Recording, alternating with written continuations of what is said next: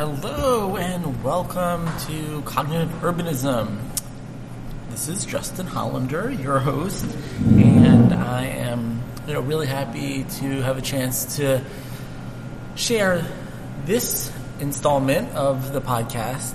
I had opportunity to travel to Japan as my first time in East Asia, and what better way to kind of organize a new podcast episode than to just talk about this experience that I had. I was in Japan because a conference on shrinking cities, which is a research area that I do work in.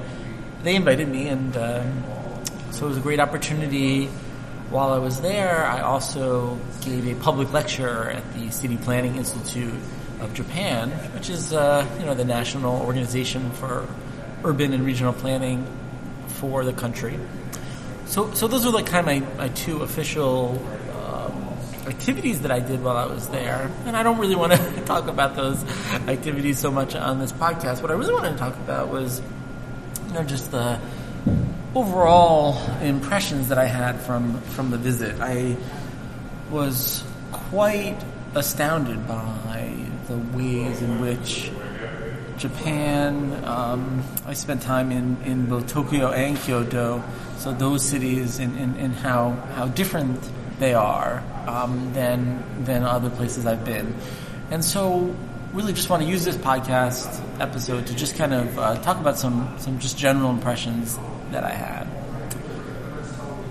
So before going, I did make some effort to just get a sense about the culture and some phrases that would be helpful before traveling. And those of you who are scholars of Japanese culture or who've been there yourself, some of the stuff won't be that new, but I did want to just kind of get a little bit of a sense. And one of the things that I was really impressed by in kind of studying up ahead was how fundamentally different the Japanese society is from Western society. Starting with just the kind of basic foundation of the Buddhism being the predominant religion, and how that has infused the society with such a strict code of conduct and behavior, different than what we have in the United States, for example, very kind of multicultural, multi-religious, where people draw on all kinds of different faith traditions. What I read about and then later experienced firsthand was that in Japan, the role of the Buddhist religious framework really, has infused just basically every single social relationship that exists between people. So when I arrived and started to interact with folks, this is everything from the taxi driver to the woman at the ticket counter to just people I passed on the street. Really, such a deep and abiding sense of humbleness, of respect for elders and people of high status. A lot of bowing. This is something that Japanese culture is quite famous for. And the deeper the bow, the higher the person's status is than the person doing the bowing. So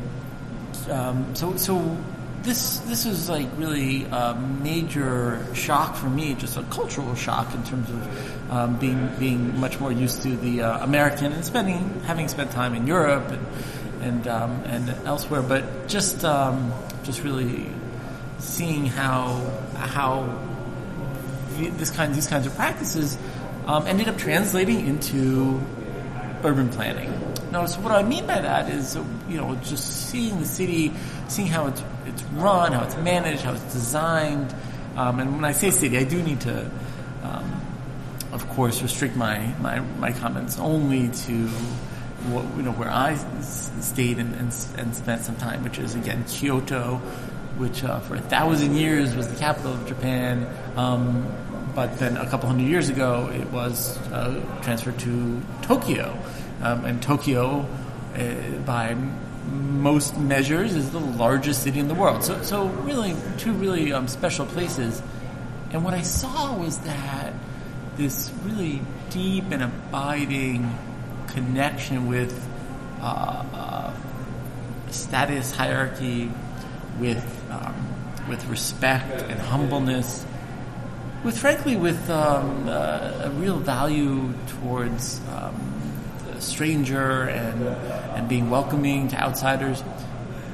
What you saw was both cities. They just were so efficiently run. I mean, the trains really run on time. There was a big kind of a joke on the internet just a couple weeks before I traveled to Japan about how a train left the station about 50 seconds before it was supposed to, and the train company issued this press release, and they did a press conference, and the big apology to the public for their failure.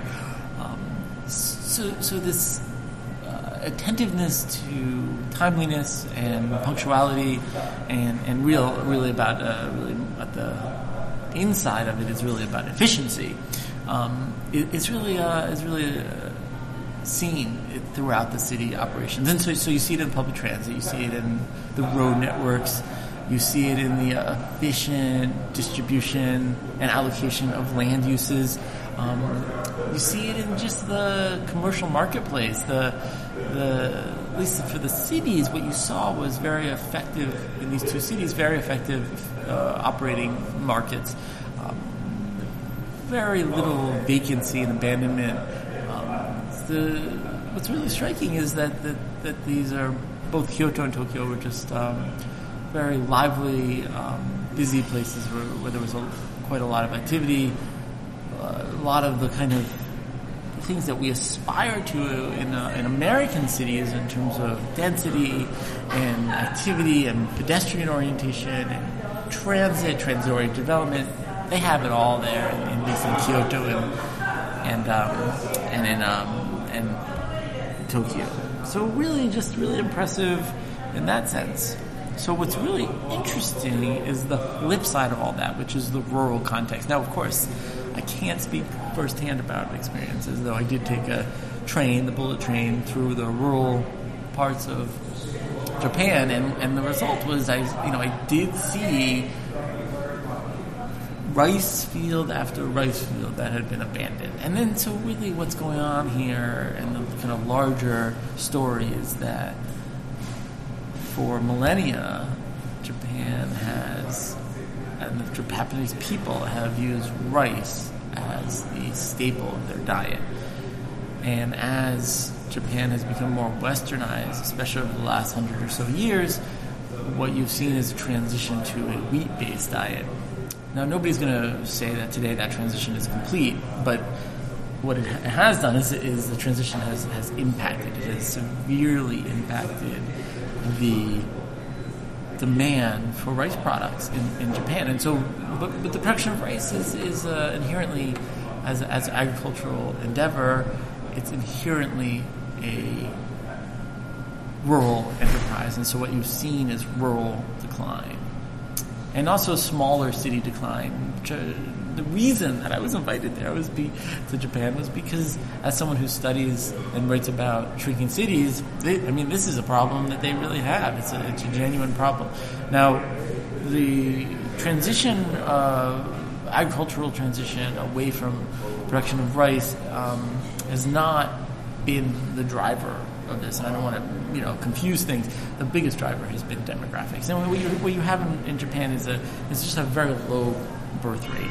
And in my conversations with Japanese during my visits, definitely in my own observations, I definitely got a sense that there's a strong disincentive and disinterest among the youngest people, teens and 20-somethings, and even 30-somethings, to get married and to have children.